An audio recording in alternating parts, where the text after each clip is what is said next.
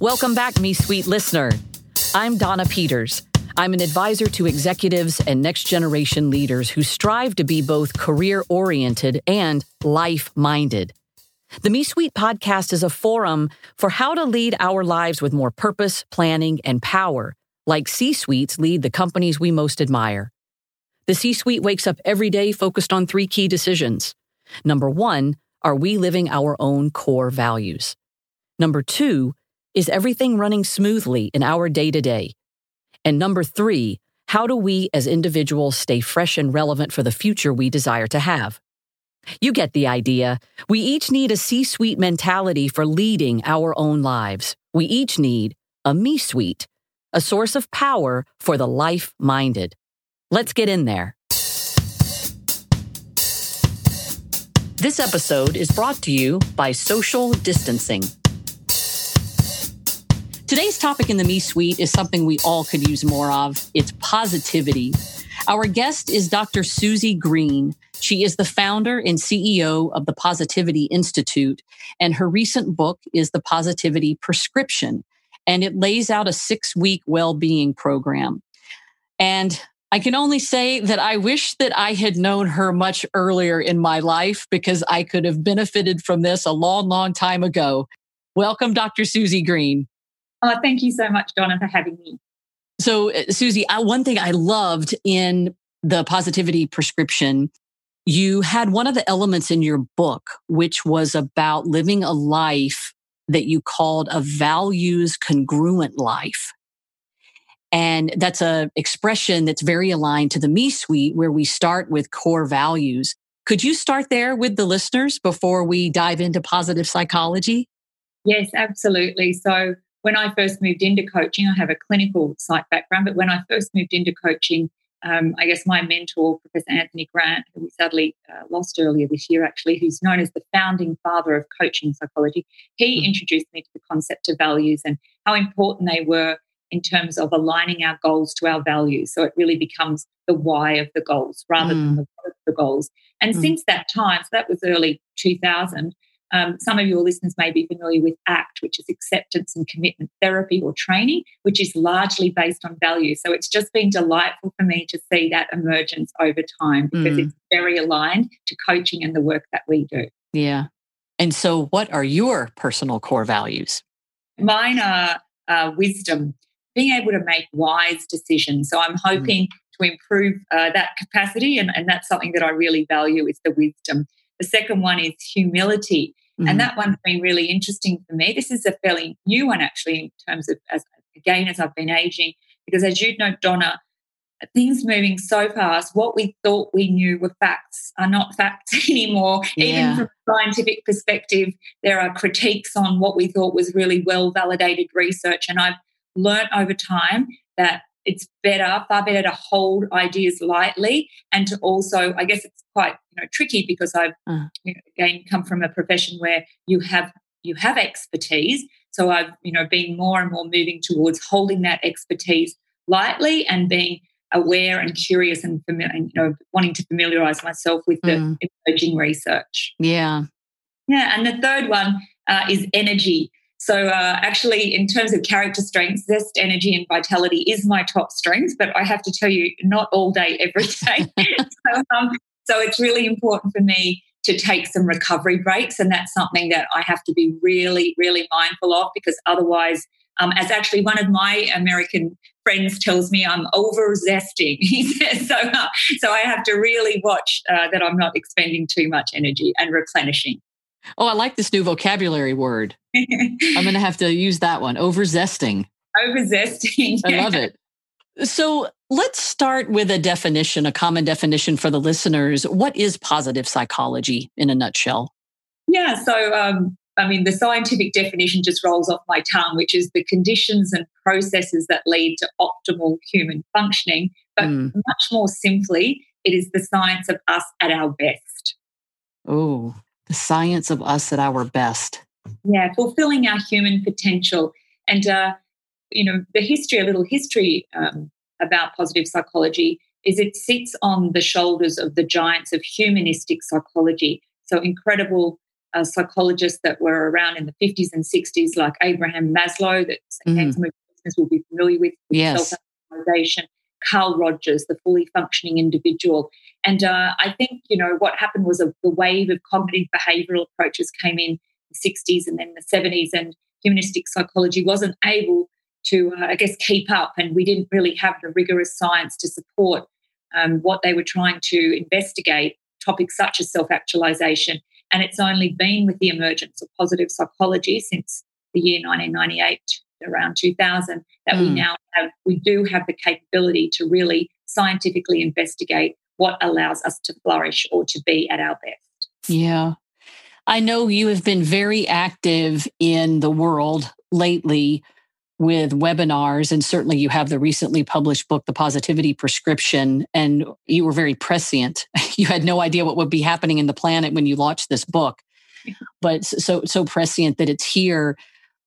Are there certain elements of your positivity prescription that you would prioritize to focus in this discussion that you find more particularly helpful just based on where most people are in the universe today? I absolutely believe the 6 M's, and I'm happy to go through them briefly if that's helpful today, are key psychological skills that my intention is that people learn them proactively so that when these curveballs, and we've got a really big one right now, so that when we're more equipped to manage them. One is mindfulness. And I guess I could broaden that. I could have called it M for meditation more broadly, because mindfulness is one form of meditation.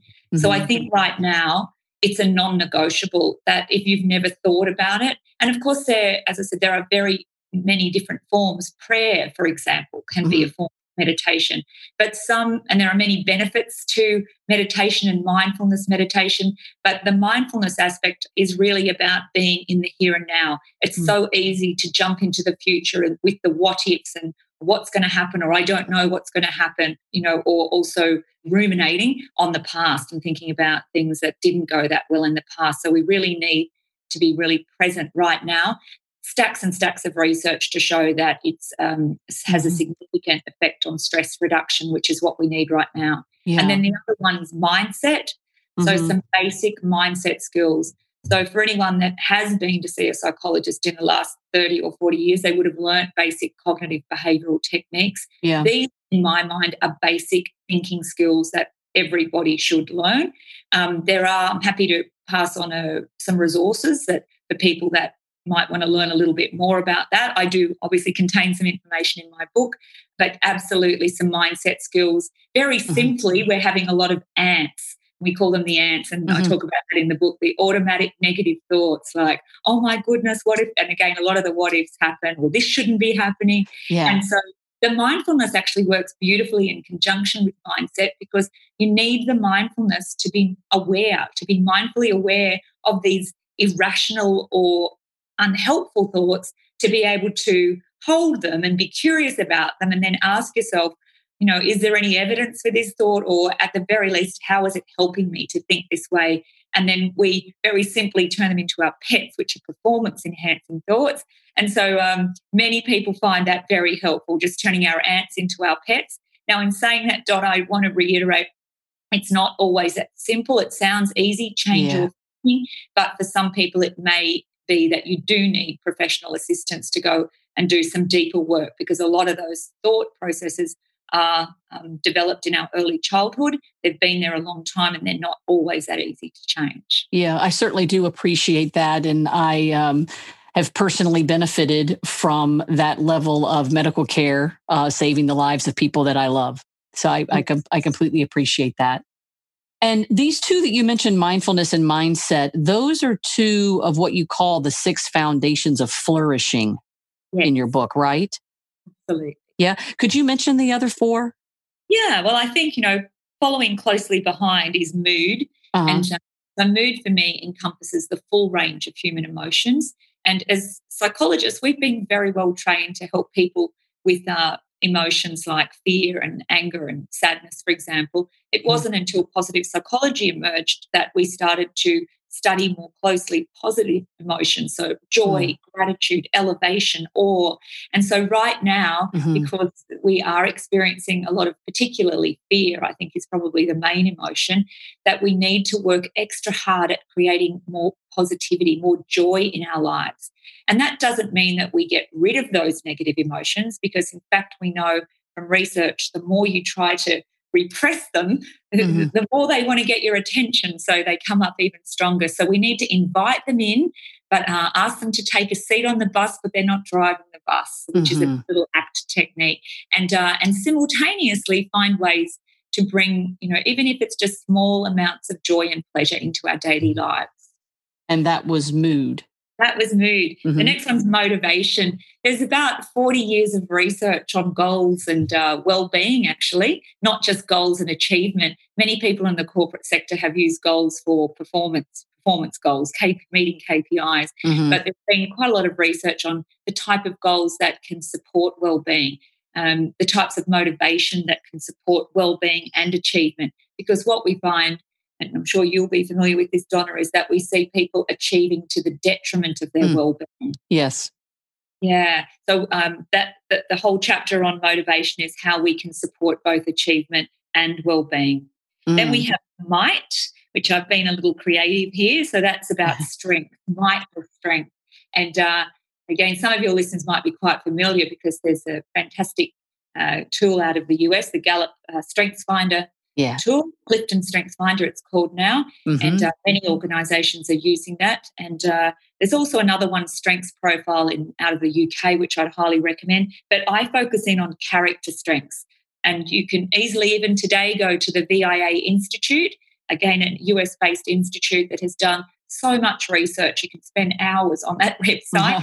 You can take a free assessment, and it will simply rank order your strengths from, there's 24 strengths, so it'll rank order from 1 to 24. So it's really part of increasing your self-awareness. Often when we have feedback, or we do 360s in an organisation, it's often all of the blind spots about the areas we need to work on to develop. And this is a really wonderful way to look at perhaps even some blind spots about our strengths as well. Right. So that's might. And then the final one is meaning. And meaning has in recent years become a very hot topic when it comes to research. Historically in psychology, there hadn't been a lot of research when I first looked at it, but there's increasing amounts of research specifically relating to meaning in the workplace, because we're finding, particularly with our younger generations, that they don't just want jobs, that they do want meaningful work. So I talk about that in the chapter as well. Yes, there were a few things that really popped out to me when I read your book. One was around the activity to do a personal purpose statement. There was another one around the job crafting exercise. Absolutely. So it's so much of what I loved about it is in the me suite, we are aspirational but practical. Give me things I can start doing differently on Monday. And the 6-week well-being prescription is just that. So I am a very, very big fan of what you have just published. And I really want to encourage the listeners to get your book. And I'll have information for them in the show notes about how to do that. Is there anything that you can share about the webinars that you've been leading? Is the focus of the webinars reinforcing the book, or are those separate topics at this time? There's probably some crossover. So I ran a series during May, myself, one a week, I guess lockdown lunch and learns, I think we called them. Yeah. And I think the first one I covered scientific strategies for survival, because that was really when people were in that survival mode. Of course, then I could draw more broadly on psychology, not specifically positive psychology. And I think my training in clinical psychology definitely has come to the fore, because that's what I spent years doing, helping people cope, but ideally now not just survive but thrive when they're going through significant adversity. So there are a series of those. You can find those on the website. They were recorded. And then I have my senior associates. So I have a number of wonderful people working with me, and we've just started another series once a week during May. The first one yesterday was on psychological flexibility using ACT, acceptance and commitment training, and a very practical tool called the ACT Matrix. So again, that is available on the website.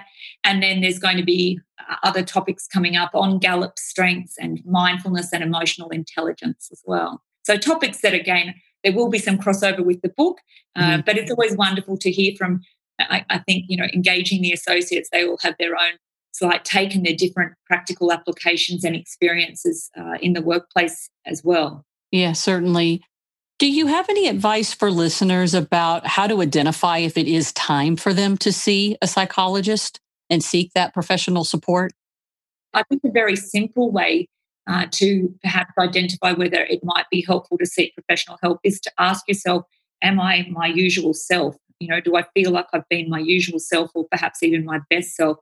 So it can be sometimes hard to realise that you have been perhaps deteriorating, and that's where you really need to rely on feedback, even though you might not want to hear it at the time. But I can assure you, your friends and family, those close to you, will have noticed as well. And if they are potentially brave enough to tell you, or perhaps, they have a very good rapport with you and relationship, if they do give you that feedback, try and have a little humility and perhaps go and seek even one session just to get a sense of whether you might need additional support. Well, that's interesting, because then if I look at that situation from the other perspective, it's what role do we have as listeners in giving that feedback to somebody who needs to hear it? Yes, exactly. Yeah. And again, I always try to think about how could we circumvent this and how can we be more proactive. And I think maybe it is having conversations, but at least with our good friends, our inner sanctum, I would call it, around.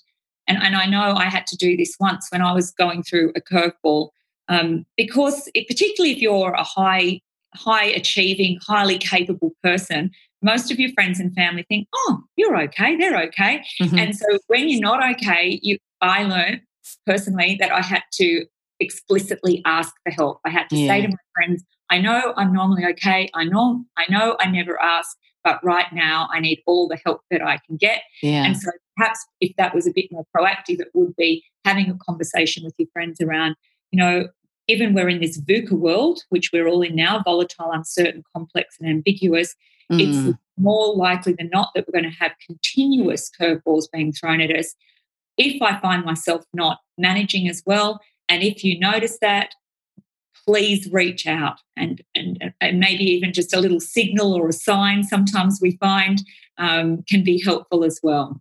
I feel so fortunate to have found you in my life. I wished I had had you the last 20 years, but now I'll just hope to have you the next 20 years.